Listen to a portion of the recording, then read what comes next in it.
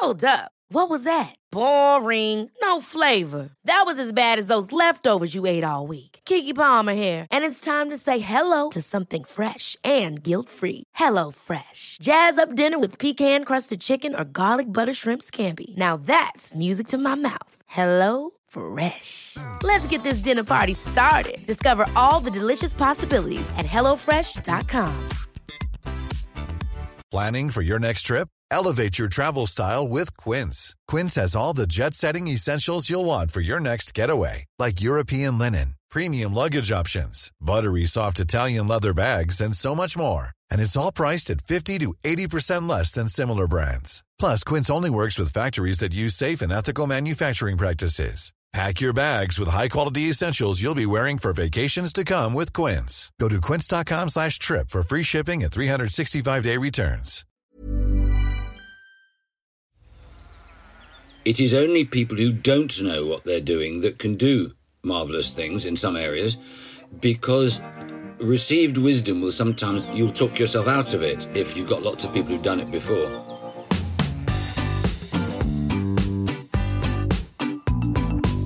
Hi guys, it's Jimmy Doherty here, and welcome to another episode of On Jimmy's Farm, the podcast that hopefully answers some of your environmental woes, as well as trying to give us all a bit of the good life along the way. Now, I've just come along the farm track here because I've come to visit some of my most beloved of animals, and these are my pigs. Hello guys. Oh, can you hear them?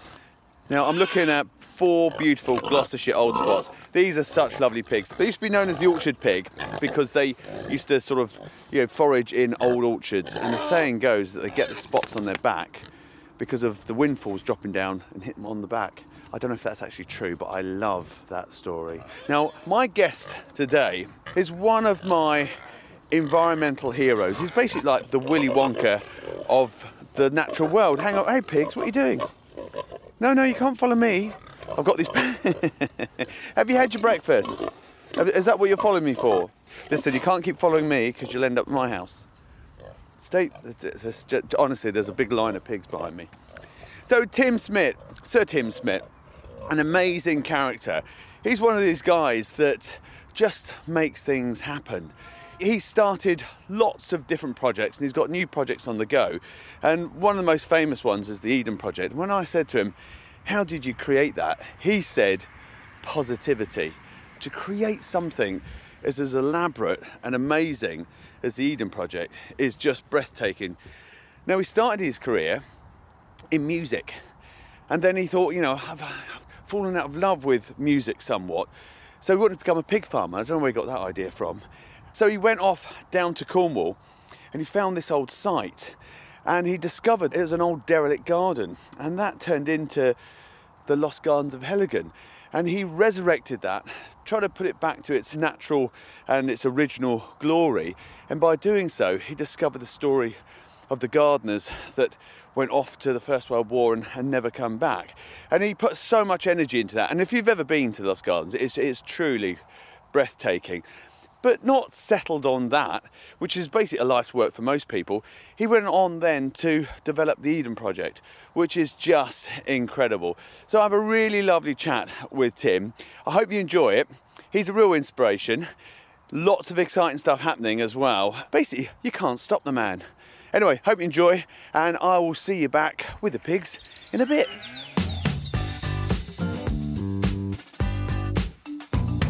The lovely Tim Smit, thank you so much for joining me. The pleasure's all mine. When I first interviewed you, what would that have been? 15 odd years ago? I think so. And damn you, your hair has still remained stuck to your scalp. It's done all right. Well, that's pig oil. Excellent. Pig oil sorts it right out. Got to admit, I was absolutely in awe because you're quite a figure and quite a character, and you were unlike any sort of environmentalist, conservationist I'd ever met before, because there you were with a cigar in your hand, and behind you was this amazing structure, which was the Eden Project. And I think you'd only been open about 4 or 5 years, something like that. But it was awe-inspiring because you were less environmentalist, more rock and roll.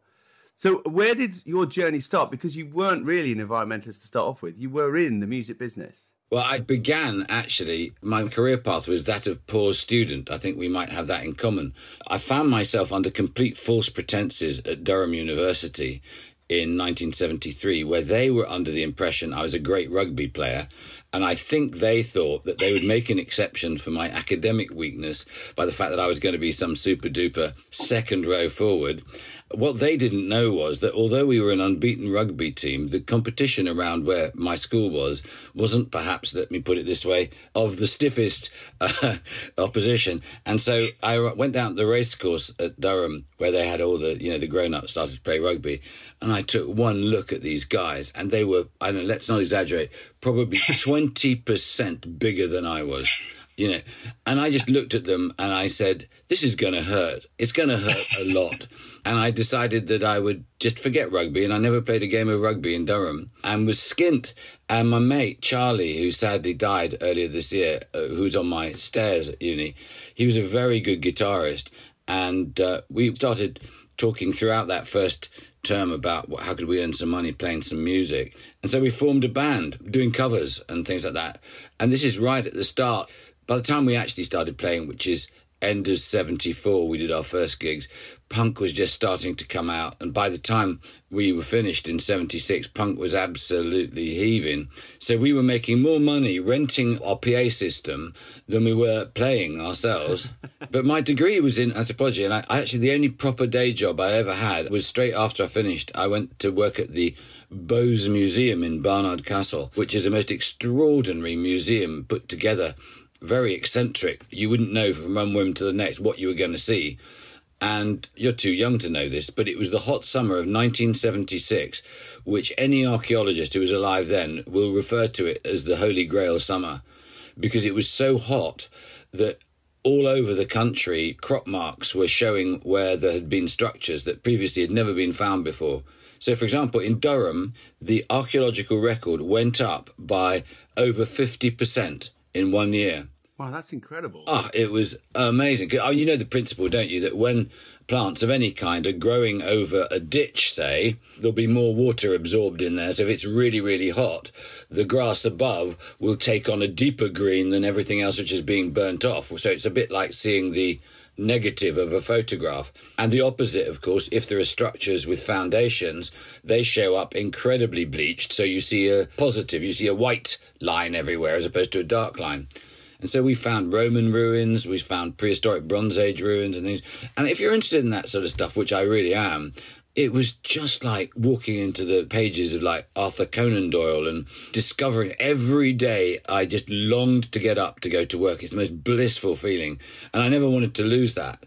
And when I did leave it at the start of 77, it was with a great degree of regret. It's just that I was earning so little money that by the time I had driven to Barnard Castle from Durham and back, and if I'd tempted myself with a sandwich for lunch, I had nothing at the end of the week, absolutely nothing. And so the dust was blown off the band and away we went. And we went to London because we knew that the roads of London are paved with gold, you know that. And we arrived in London to expect ourselves to be God's gift. And gosh, I can't tell you, it was like a punch in the solar plexus to realise that on any day of the week there'd be 30,000 musicians in London better than you were. Wow, yeah, that's heartbreaking, isn't it? It's heartbreaking, but it's an incredible reality check. And also, those who were being successful were people who were obsessive about socialising. To be successful in the 70s and indeed in the 80s, you had to give your entire life to being in the biz. Yeah. I was married at the end of the 70s and I had a young kid in 1980. So you had to police that thing, whether you were going to be a ligger or you were going to be, you know, a more boring chap and hope. I was a more boring chap and hoped, and nothing happened. And I was doing minicab driving, taking parcels for W.H. Smith and things like that around the country. No, not W.H. Smith, Smith's Crisps. Where are they now? So anyway, the source of what was to change my life was that I've played football, I don't really know London, but Clapham Common on a Sunday, you'd have scratch teams of people who were in the entertainment business would play soccer by the Windmill pub, you know, on the south side there. And I went a few times. I was crap at football, but it was about as close to ligging as I could get. And to be honest, I wasn't the fastest fullback either. And I hauled this bloke down with complete impunity and actually rather hurt him. And someone came over to me and said, Jesus, you know who you've just, knackered up here? And I said, no, who's that? He said, that's Pat Stapley. He's the main sound engineer at Abbey Road Studios. So I got up and I pulled him up and I said, my dear fellow, and he would become a friend. And so my career began a bit like my first job being at Buckingham Palace. It's a really interesting start, I think, to your career that not a lot of people know about when they see you standing in front of the Eden Project and, standing up at COP and giving your points of view and rattling everyone's cages. That, they don't often see you as that young guy struggling as a musician, the mover and shaker of the music world. And that's what I love about you. I think that's probably one of your key strengths, that you haven't come from this purist origin of botany right from university into the career. You've had a checkered career that I think's added so much. What influence did that have on you to start up the amazing Eden Project, which this country hadn't seen anything like it in its history? Well, actually, Jimmy, it's a very strange question you ask because, it didn't go quite like that. What happened was I ended up being, relatively successful in the music industry and fell very much out of love with it because one of the things, again, I think we have this in common, is that when you turn something you love into a profession, there are elements of it which you really don't like because they somehow, if you love music, but you know that the way to commercial success is 3 minutes and 40 seconds of an introduction, 2 verses, chorus, 1 verse, 2 choruses, middle 8, out, and you've done it enough times, you start to hate yourself a bit because you actually promised yourself you were going to be, I was going to say better than that. Look, the people who are absolute geniuses, we could each make a list as long as our arms. But if you're not an absolute genius who has, been struck by stardust to produce melodies which become the soundtrack to everybody's life, and that is such a rare gift if you've got that, because the ones that have that gift come to the surface, people forget how rare it is. It's just that because of the way the world's markets work, you hear of them. So you think, there's hundreds of stars. Yes, but there's about 8 billion people. I was hugely influenced by a schoolmaster when I was between 8 and 13 called Mr. Gilbert, Tom Gilbert, who always used to say, you must be interested in everything because you never know what is connected to everything else, which strangely is something that you and I talk about in terms of ecology and what have you. And he was strangely a Cornishman. Oh, well, that's not strange. It's just that I'd never been to Cornwall. He had the most extraordinary thing. Every night at tea time, he had this incredible mustachios, which came out like this. He would eat a whole onion, a large onion, which he would peel and eat raw, slice by slice, until it was finished, and then tea was over. And every evening he would read the boys a story, because he believed that boys live in their imagination and you needed to feed their imagination. So we had all of those kind of classic 1950s, 60s books read to us, Rider Haggard, King Solomon's Mines and She and things like that. Okay, they may appear rather colonialist now, but that world, those lost worlds, and that leads me to where I ended up, which was Arthur Conan Doyle's Lost Worlds. And that book captured me completely, the idea of going into a rainforest and then suddenly seeing in the distance a tabletop mountain which you climb, and at the top of it is a crater, the volcano, and there is a lost civilization. And that was the whole idea of the Eden Project when I started thinking about the Eden Project, which came after my restoring the gardens, the lost gardens. But the imagery of it was incredibly fresh in my mind. And I knew something that I'd learnt from the music industry, which is that if you love something and you're not a freak, there will be millions and millions of people who feel the same way you do. The issue is simply marketing. It's true, but it's only when you look back on hindsight sometimes you can recognise that. But when you started Lost Gardens of Helligan, that must have felt quite isolating because you often are surrounded by naysayers that, well, what on earth are you doing digging up this old garden? Because you wanted to be a pig farmer originally, which I think is madness. Yes. You wanted to be a pig farmer originally with rare breed pigs, and you discovered the Lost Gardens of Helligan and the story behind it. But even doing that, it does feel isolating when you are, starting a project like that. Although you did it, you had a partner at the time working together doing it, but the people around you must have thought you were absolutely bonkers. They did, actually. They did. I think sometimes It is only people who don't know what they're doing that can do marvellous things in some areas, because received wisdom will sometimes, you'll talk yourself out of it if you've got lots of people who've done it before.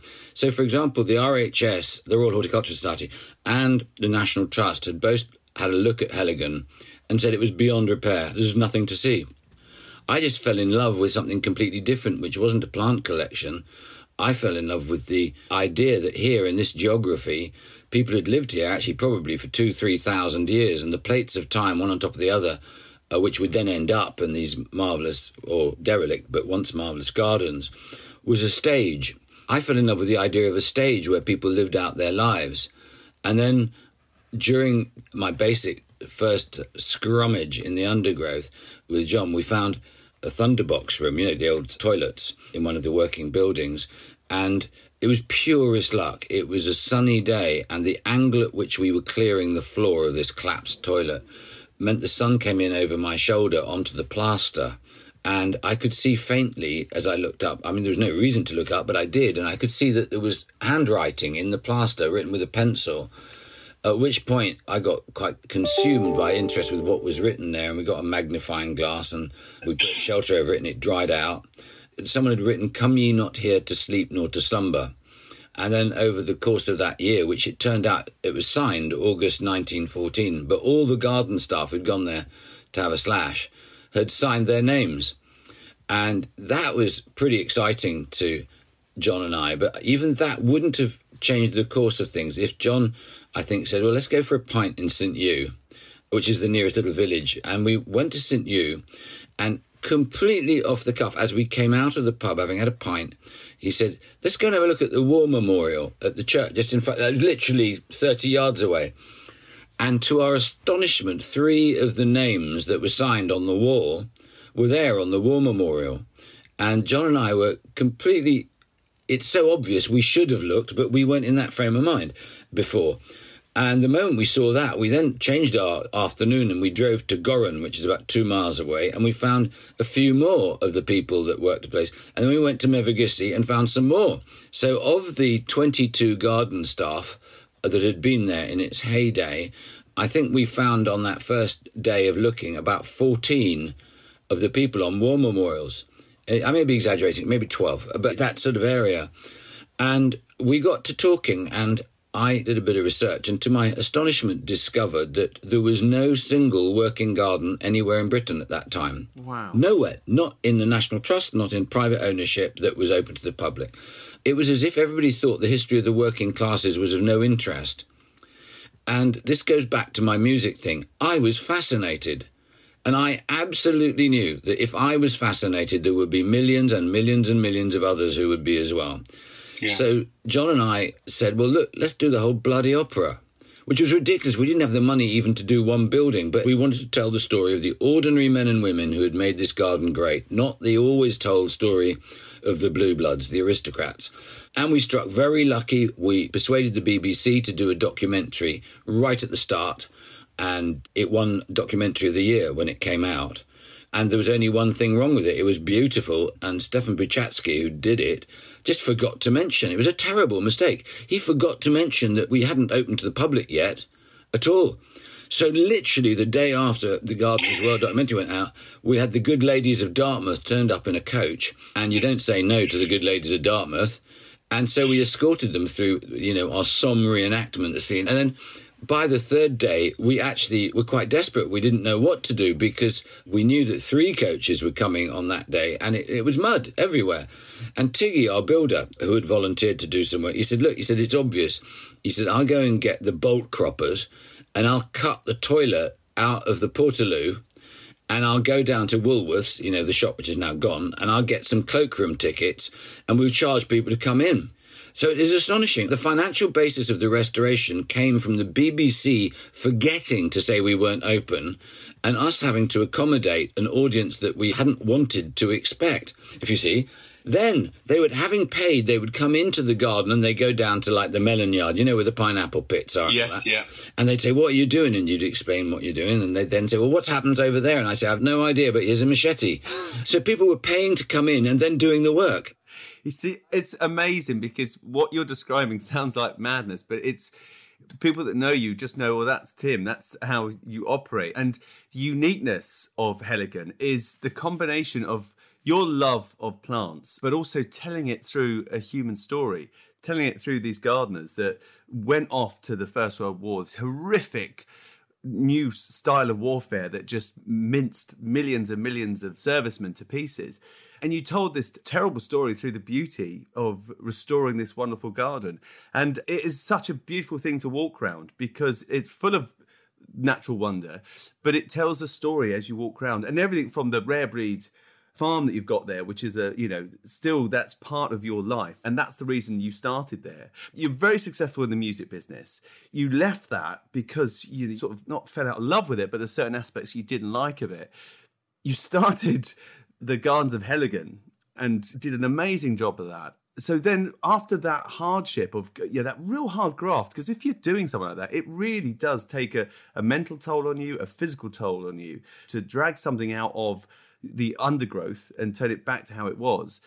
Then you moved on to the Eden Project. And I remember asking you years ago and saying, well, how did you do this? And you said to me, positivity. And there's two things that have really hit a nail so far, what you said to me, is that the positivity all those years ago, but two, not knowing all the facts, the naivety. And that's often what I say is that if I'd have known everything, if I'd have known all the pitfalls, I'd never would have started. But the naivety is quite a powerful tool. So how on earth did you go from Heligan then to this old China clay pit mine, and turn it into this tropical paradise? Well, one of the things that you and I both know is that people love an adventure. And with Heligan, I'd had hundreds of people volunteer to help me, and it became kind of like a strange release for many people. And I learned through doing Heligan, if the skill you have is, I can just about change a light bulb. I haven't got technical skills. But the thing that I'm good at, if I forgive my boastfulness, but I think I may be the best person I've ever met at making other people believe in themselves. And I love creating stages. I love asking people who've got something to give to come and join, and then light a fire in them which says, the person I dreamt I could be at 19, maybe I haven't lost it. Maybe there is another chance.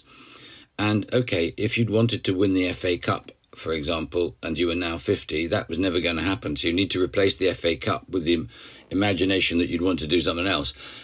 But the amount of people who volunteered to join us and who then would get proper jobs at Eden, just like at Heligan, are people who give their passion totally because they believe that they've been given this new chance to be that person that they wanted to be. And the other really good thing about that is not only is there the passion and the optimism of that, but that many of the youngsters who joined us were perhaps, how do I put this, they were perhaps incompletely parented. And when you have a whole bunch of old geezers who are finding their excitement in life rekindled with a whole bunch of young kids who feel rather frightened by the future and what's coming at them, you get them together, you get this extraordinary kind of faux parental bonding where the youngsters are being looked after by the oldsters, and then in turn the youngsters then start to look after the oldsters and so on. I don't think there is anything more exciting than that. Building Eden is marvellous, but, people always say to me, Tim, you're such a visionary. And I say, really? I promise you, if my life depended on it, I could go into any school classroom in Britain dealing with kids between the age of 8 and 13, and every single young person in that classroom will have a dream as big as Eden. Of course you did. You did. I did. We dreamt of building marvellous dams, didn't we, to dam this river, or a mad Ludwig castle. That's what humans are so fantastic for.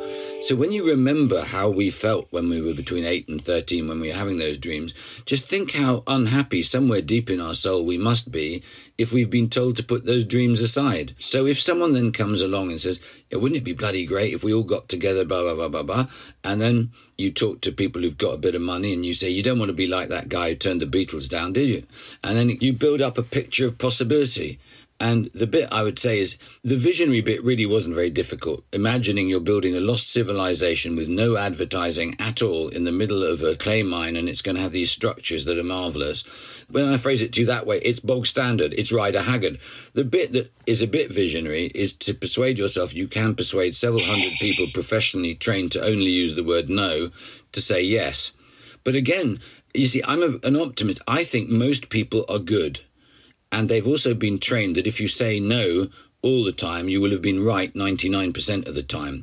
So what you're actually trying to do is to persuade people that you are in that 1%, and that they are smart enough to see that you are in that 1%, and that they will find a great nobility in supporting it. And I think a lot of people that I meet, and I'm sure you do too, who want to do big projects, are quite insulting to other people and say, people won't support me, people won't do this, people won't do that. It's like in the music business, people who are playing unlistenable music felt that somebody ought to be supporting them to do that unlistenable music. And I was always very cruel. I would say, if people don't want it, turn it into a hobby, mate. You know, get real. There's no commitment by society to support you in that respect. So I think that's quite helpful. I mean, both you and I share things, which is, I guess you would describe us both as being on the left politically in terms of the social contract we would like to see or expect to see. But also, unusually, I think we both share the idea that commerce does not have to be a dirty word if it has a moral compass. And that, in fact, being commercial, if properly used, is good for the environment and is also good for the business that you're taking forward. And if you are behaving well with that business, you will actually not only be keeping neutral in terms of a sustainability quotient, you'll be putting more back than you were taking out.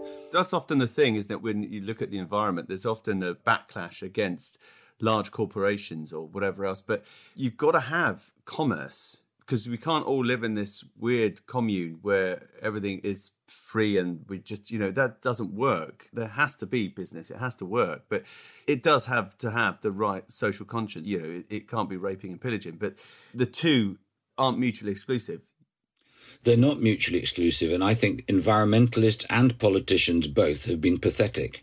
And I think they've been pathetic because they haven't understood that they've allowed the arguments of the left about the commons and people's rights and to make them like a red rag for a bull. And they haven't done what round their own kitchen tables they believe. If I say to anybody, do you think a company should be punished for putting raw sewage into our watercourses? They go, of course. Who on earth thinks that is an appropriate thing? Who thinks it's appropriate for a company to have the right to look after something which is people's right? It is a commons, the waters of our country, for example, to be treated in such a way, treasonously, I believe, and that word is not often used, but I believe it is that powerful. It is treasonous for a commercial company to be able to destroy something which should be there for our great-great-great-great-great-grandchildren. And that is actually what is happening. And we're being given excuses that the reason is they can't afford to do X, they can't afford to do Y. Well, why were they privatized then? For heaven's sake, this kind of sloppy, pathetic capitalism is exactly what we need to be fighting. You can be producing great crops. You can be charging more for water that is clean, but you've got to make it clean. That's right. And also the other thing is that if they discharge a load of sewage, then all they're faced with is a fine, and it might sound quite hefty, but when you look at their turnover, it's nothing. They've just probably put it in their spreadsheet as an extra cost.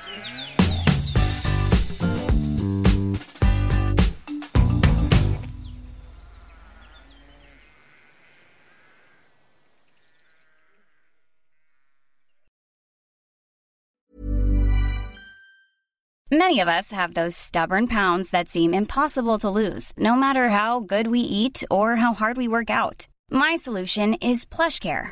PlushCare is a leading telehealth provider with doctors who are there for you day and night to partner with you in your weight loss journey. They can prescribe FDA-approved weight loss medications like Wegovy and Zepbound for those who qualify. Plus, they accept most insurance plans. To get started, visit plushcare.com/weightloss. That's plushcare.com/weightloss.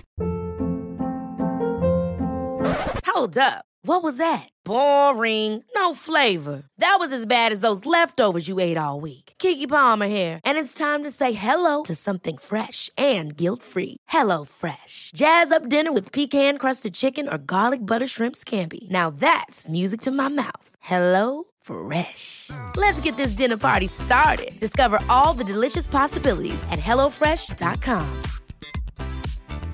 Hey, it's Ryan Reynolds, and I'm here with Keith, co-star of my upcoming film, If, only in theaters May 17th. Do you want to tell people the big news? All right, I'll do it. Sign up now and you'll get unlimited for $15 a month and 6 months of Paramount Plus Essential Plan on us. MintMobile.com/switch. Upfront payment of $45 equivalent to $15 per month. Unlimited over 40 gigabytes per month. Face lower speeds. Videos at 480p. Active Mint customers by 531.24 get 6 months of Paramount Plus Essential Plan. Auto renews after 6 months. Offer ends May 31st, 2024. Separate Paramount Plus registration required. Terms and conditions apply if rated PG.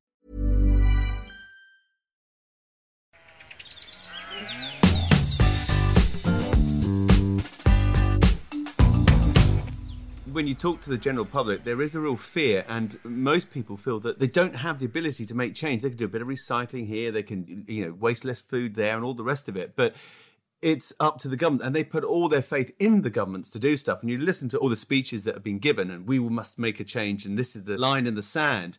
In your opinion, are these changes being made? Is it a load of bluff? Is it just about getting elected again? Or are they really committed to making these changes? If I was being really honest, I have never met a group of people so ill-equipped to lead a nation. Ever. And it would scare me if I thought that the government was of any importance whatsoever. I actually feel that we're living in a really weird period of transition.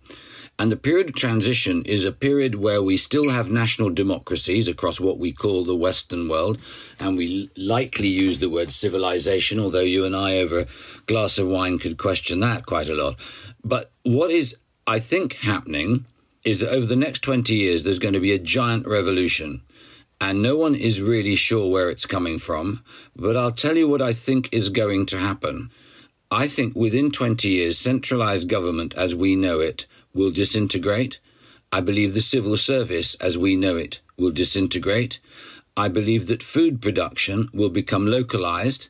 And I think the technological advances that are coming from things like fermentation technology, regenerative farming, the clean meat revolution are of such scale that the public and government ministries have not taken account of what is coming. I mean, this is really significant. When you and I were together socially, we were talking about fermentation technology and how you can produce dairy proteins for 30% of the current price that you can do it with cows. And that's now. I mean, this is going to be huge, which means that the way we look at farms is going to be changed completely. And you and I could talk for another 40 minutes on that.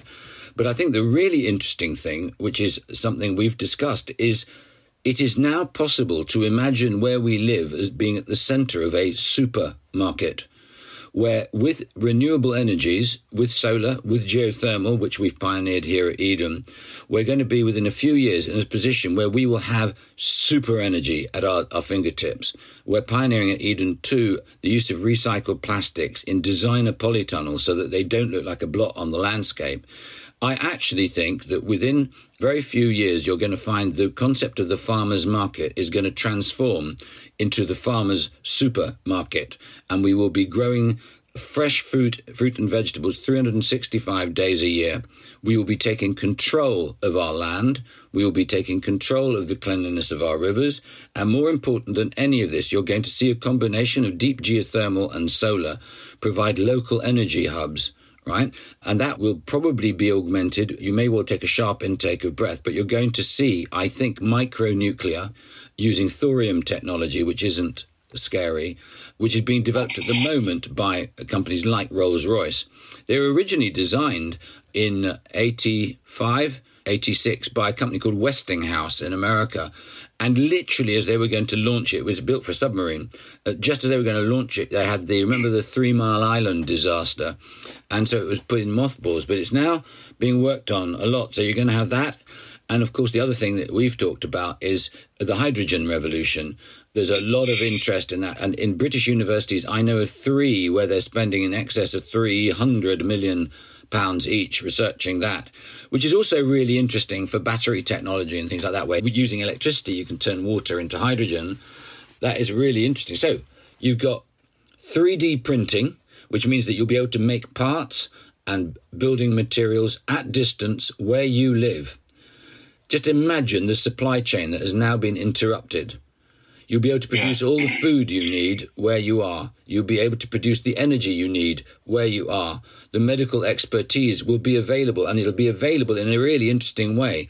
The role of the general practitioner is going to be that of a rider of a very good Formula One motor vehicle, because at fingertips they will have diagnostic assistance, which means that GPs will start to become better and better and better and better, and operations will become more and more secure and safe where you are, because the power of IT is absolutely astonishing. And I went to Chennai last year, Madras as was, to the Aravind Eye Hospital, which is considered the most advanced company in the world, not just medical company in the world.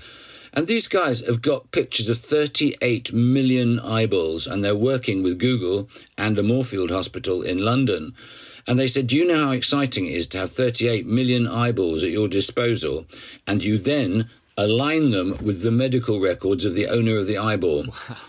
What you then discover is they've discovered about 5 or 6 things already, that he was saying that in a particular configuration of veins, 100% you're certain to have a coronary later in your life. So the world we're looking at in 20 years' time, what is the purpose of government? Yeah. It's so interesting when you put that side to it, because when you look at how government is today and you address some of these problems, they've become pretty irrelevant quite quickly.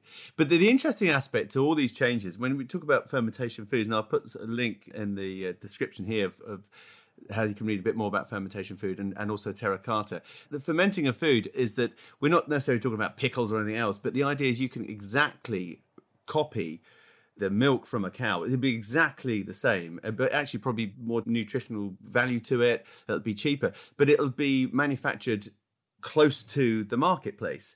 And often when I talk to farmers in the UK about this, it seems like it's an abstract science fiction type thing, but the Chinese have already invested billions of dollars into this already. It's happening. But the interesting thing is that being closer to source, having better medical facilities, it acts as a buffer against a pandemic that we've just seen. If you think about building materials, you talk about 3D printing. I built some enclosures at the farm recently. Getting materials, it's a nightmare because I rely on materials coming to the docks up from Scotland, all over the place. But of course, if it's manufactured locally, it becomes much more of a robust system. It is actually fantastically exciting. Just for your listeners, let me just tell you, the reason this fermentation technology is so astonishing is that any of you who've had concerns about global starvation and access to food for the people all over the world, what you need to know is fermentation technology will be cheap and it can be carried out wherever you are, because you're mostly farming the air. So it means if you're on the borders of the Gobi Desert or in the middle of the Namib or you're, wherever you are, you'll be able to produce food. It's going to liberate so many communities from enslavement to both big companies or poverty itself. But what's going to happen to me, though, Tim? What's going to happen to my free-range farm with my rare breed free-range pigs and all the rest of it? Because I know there's farmers listening to this will be screaming and pulling their hair out. I know a lot of them will be going, this is really interesting technology. But a lot of people, well, this is the end of a way of life and something that's really important to the countryside. So what happens to, you've got cattle and rare breed pigs. I've got turkeys and rare breed pigs. What happens to that state of farming? I don't think that stage of farming is going to be affected, nor do I think all livestock farming is going to be affected. I think that it will become smaller, it will become more, I was going to say ethical. I don't mean it in the sense of like a moral compass. I think it is going to be that we will understand from the measurements of the land what is the optimal livestock numbers that we can keep on it. And, I've heard you talk about regenerative farming. And a lot of those techniques, we forget how recently that rediscovery of regenerative farming has come. And I think there's a lot of very exciting stuff in all of that. But the question you're asking is this: how are farmers who are already in a pretty precarious place, if you remove subsidy, how are they going to make good livelihoods in the future and keep our countryside the way we love it? I would throw down a gauntlet. I think, A, we need to ensure that government intervention encourages, like anybody listening, look up Mondragon, the big cooperative in the Basque Country of Spain. Look at what happens. 5 or 6 farms around me here in Cornwall. You talk to them about distilling stuff, or canning food, or bottling food, or producing a mill, or whatever. None of them can afford some of the capital investment. All together, with a bit of assistance, they could. I think what we're going to see is a whole series of cooperatives spread up. The British are fiercely independent, I know that. But also, it's no mistake that an awful lot of British farmers have a very hard emotional landscape they're dealing with. And I think the health and well-being of a lot of our farmers, we need to protect them and create an environment in which they can have this mix of the lonely pioneer on his tractor, so to speak, or her tractor, but also collaborative work in other areas so that they are actually part of the countryside management. I think it is really important that we do not see technological advance as being a threat on farming, just like we should start to teach and train our fishermen to become protectors of our oceans rather than just the harvesters of them. The same, we need to actually really help our farmers to embed those skills that have been handed down for generations, to be right at the root of what we're talking about here. This revolution is not about getting rid of farmers. It is about building on their already existing talent and actually nurturing it to take on more responsibility. The other thing is that one of the worst words in the environment is farm. Farm is so damaging because people can't see the countryside as anything other than a farm, which is livestock and a few chickens or some grain. I think there's going to be a huge growth in the development of farms as centres of education, as centres of well-being, in the widest possible sense of those words. And I think that the prospects of rural life are going to become a lot more exciting than they've ever been before. We can't put the genie in the bottle. But for us to live out this idea that people who farm are not interested in good literature or opera or rock concerts or great food, that's so old-fashioned. People all over our rural life would utterly love to have a life that is a marriage between the best of what a city has to offer and the very best of what country living has got to offer. And I think that is why the period we're going into is so exciting, because it's going to become a real marriage where we put country and city back together again in a meaningful way. And also, our food systems have always been fluid, haven't they? They've always changed. If you think of the history of agriculture in the UK, you know, before the First World War, before the Second World War, and how it's changed after the Second World War, with the reliance on agrochemicals and intensification, and also the subsidies that were paid to produce more and more.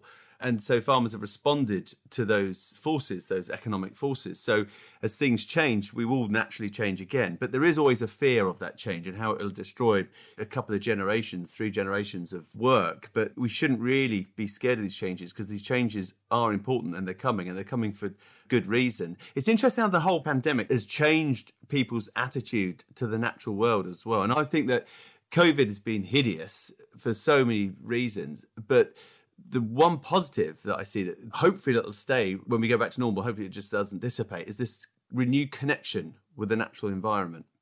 Yeah, I think you're absolutely right. I think people realise that it's not a nice to have, it's something they need. Funny enough, when you read the books by Brian Keenan and Terry Waite, having been hostages all those years ago, the first thing they talk about is, geez, the sight of a tree. It's like a cross for them. And I think it's true. I think, like you, I am a champion for the natural history GCSE.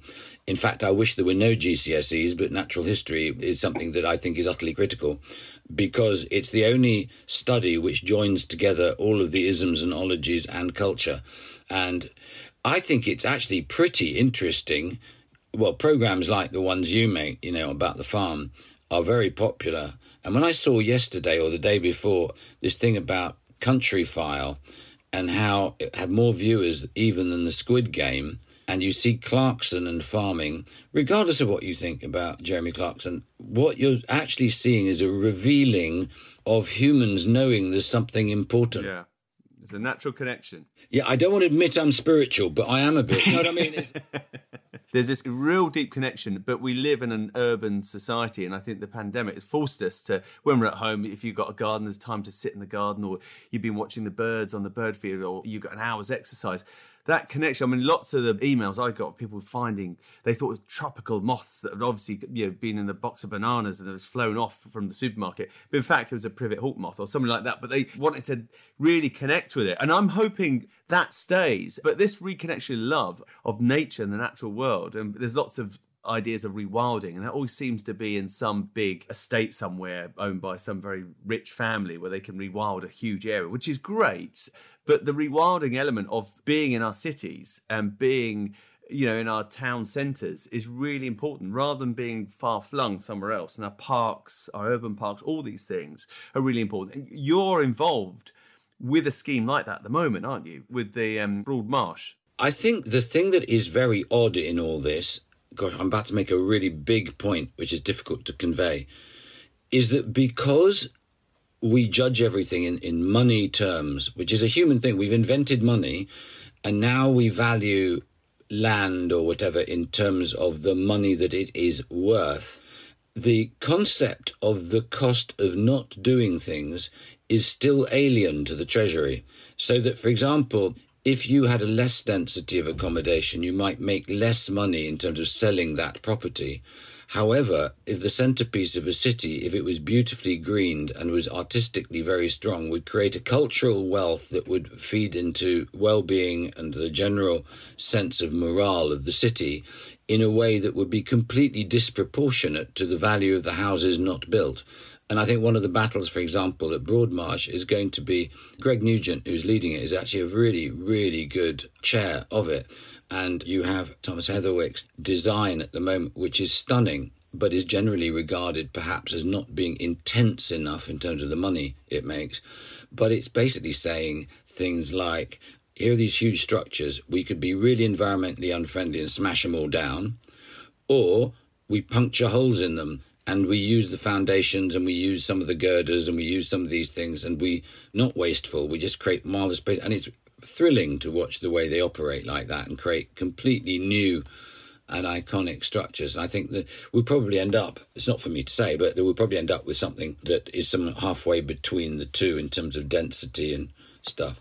But in terms of brand, I mean, I've been to a number of places in the world where architects and the people have got together, the most stunning of which is Nantes in France, which as a town went 20 years ago, they had 0 tourists. Today, they have 2.7 million a year. They had a university, which was the university you went to if nowhere else would take you. Today, it's one of the most difficult universities to get into. Big theatre companies have moved there. You know how they've done it? It was plants that started the whole thing. They turned the whole place into a park. And you know what they did in autumns, which was brilliant? This guy, Jacques Soignon, who was the horticultural director of Nantes, when he arrived there, he saw some kids spray painting illegally in his equivalent of Victorian greenhouses. So he put an advertisement in the local papers. He said, I love you, clever people. Would you all come back? Bring all of the people who are really good at doing graffiti, and I want you to spray paint my garden. So they all turned up, and he said, I want you to do it, but this time, could you please use water-based paints? And then he took photographs, and then the media came to take photographs of what had been taken. People started to come to the garden. It was a place that was active, so they built garden benches that were at weird angles. They built chairs for small people. And then by this time, it was getting quite a reputation.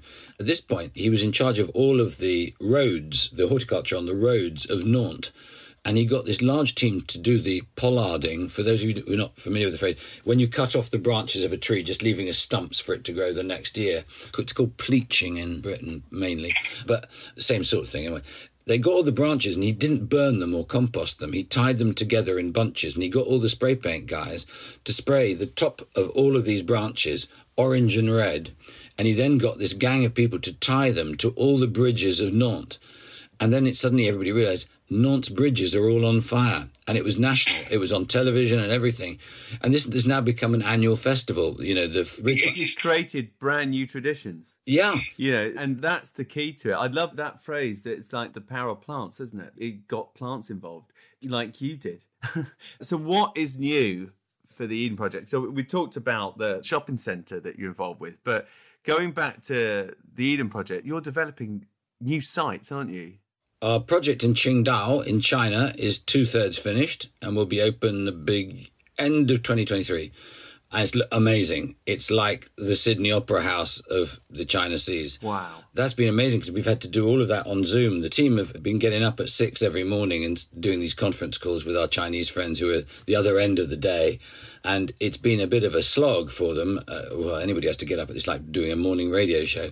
But it's been really lovely to see those relationships develop. And over the period of this pandemic, also China has gone through a real long night of the soul about the environment, and environment is now a really big issue in China, to the degree that all staff at any SOE, which is a state-owned enterprise, must have environmental training and analyse the impact on the water and the soil around them and the air. Wow, can you imagine if that was in the UK? We had the same sort of training. That would be amazing.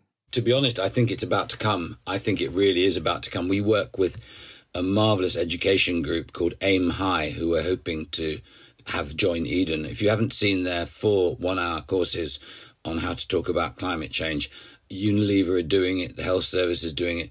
Matthew Shribman, who's the leader of it, he said, do you want to teach people stuff that people say the teacher was really, really clever but affects nothing?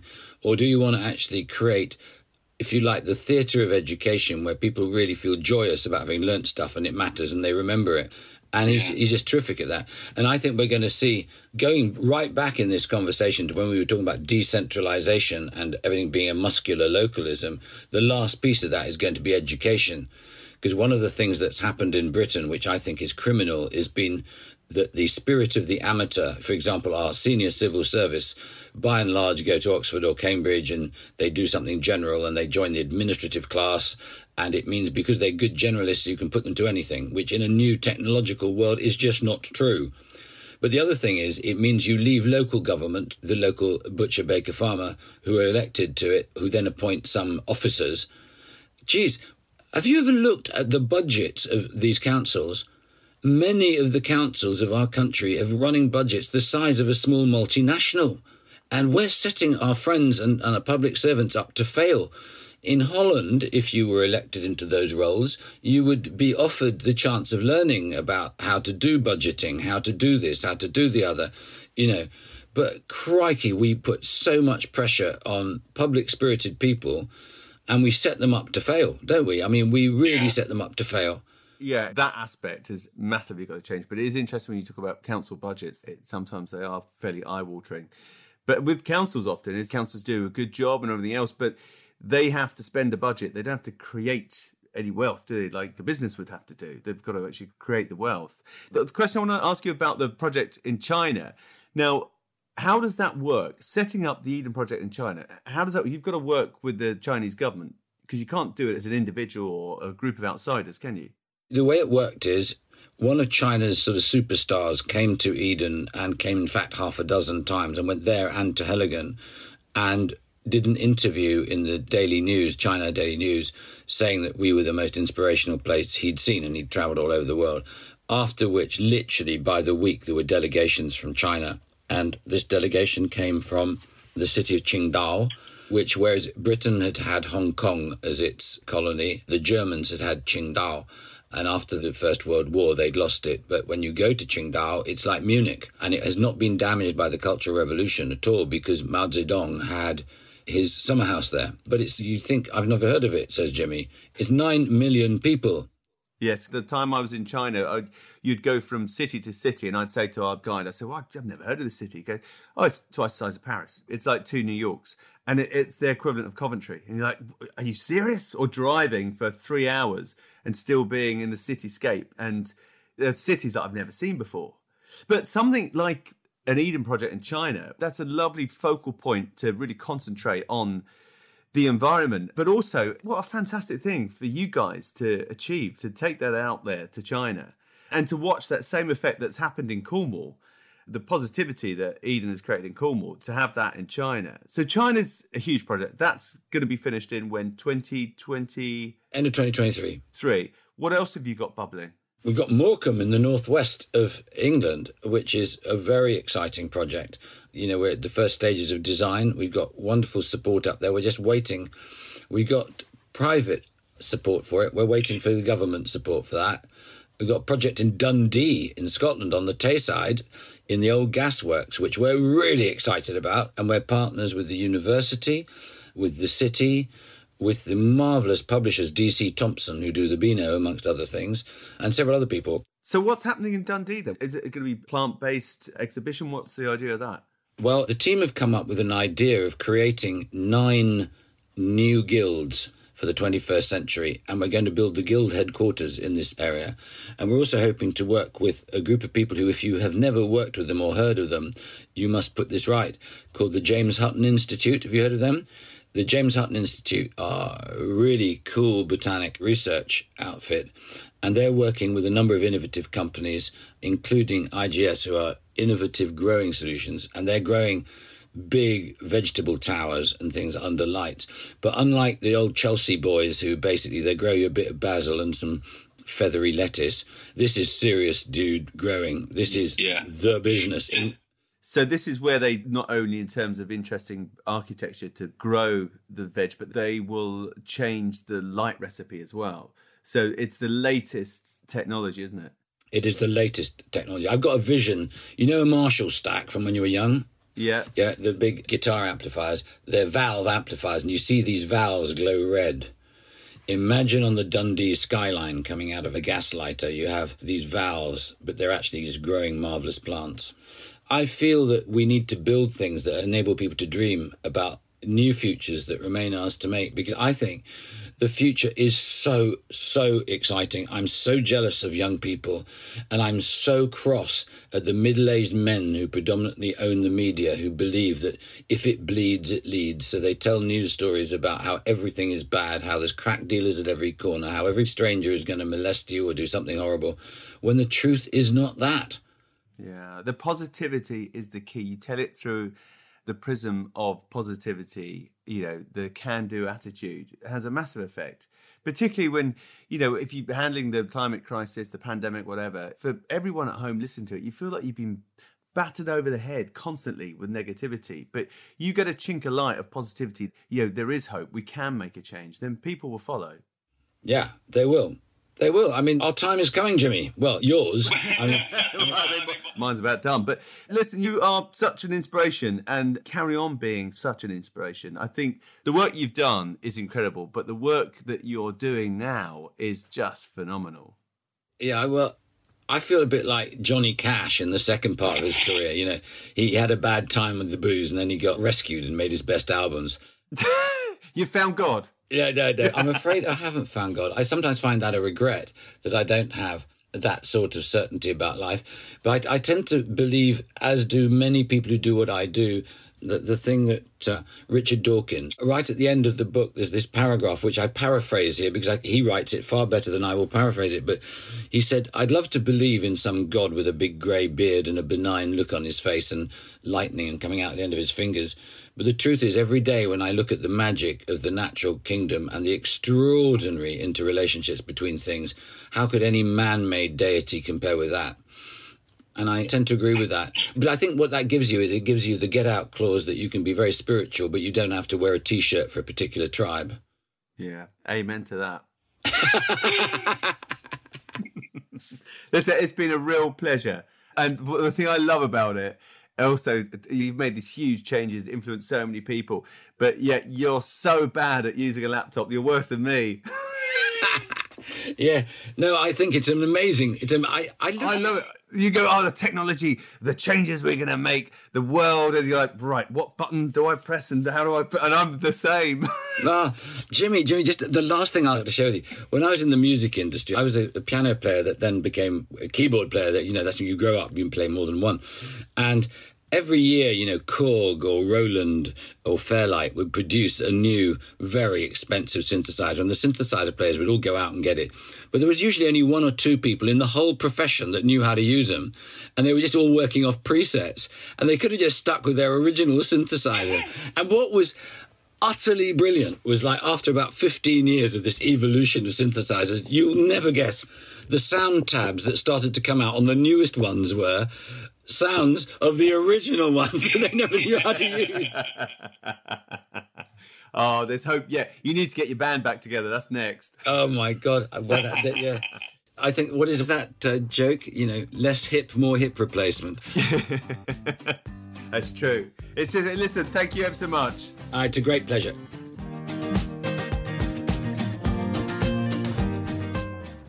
So, I think you agree with me. Tim has got some amazing views. He's not one for sitting on his hands and doing nothing. He really does say what he thinks, which I love. Now, I'm back with the pigs again. Hey guys, you all right? Have you had a nice day, pigs?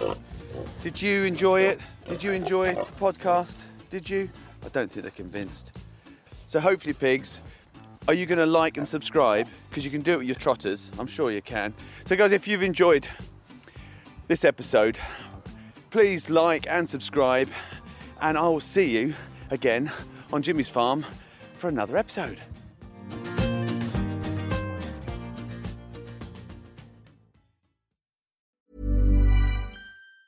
Ever catch yourself eating the same flavorless dinner 3 days in a row? Dreaming of something better? Well, HelloFresh is your guilt-free dream come true, baby. It's me, Keke Palmer. Let's wake up those taste buds with hot, juicy pecan-crusted chicken or garlic butter shrimp scampi. Hello Fresh. Stop dreaming of all the delicious possibilities and dig in at HelloFresh.com. Let's get this dinner party started.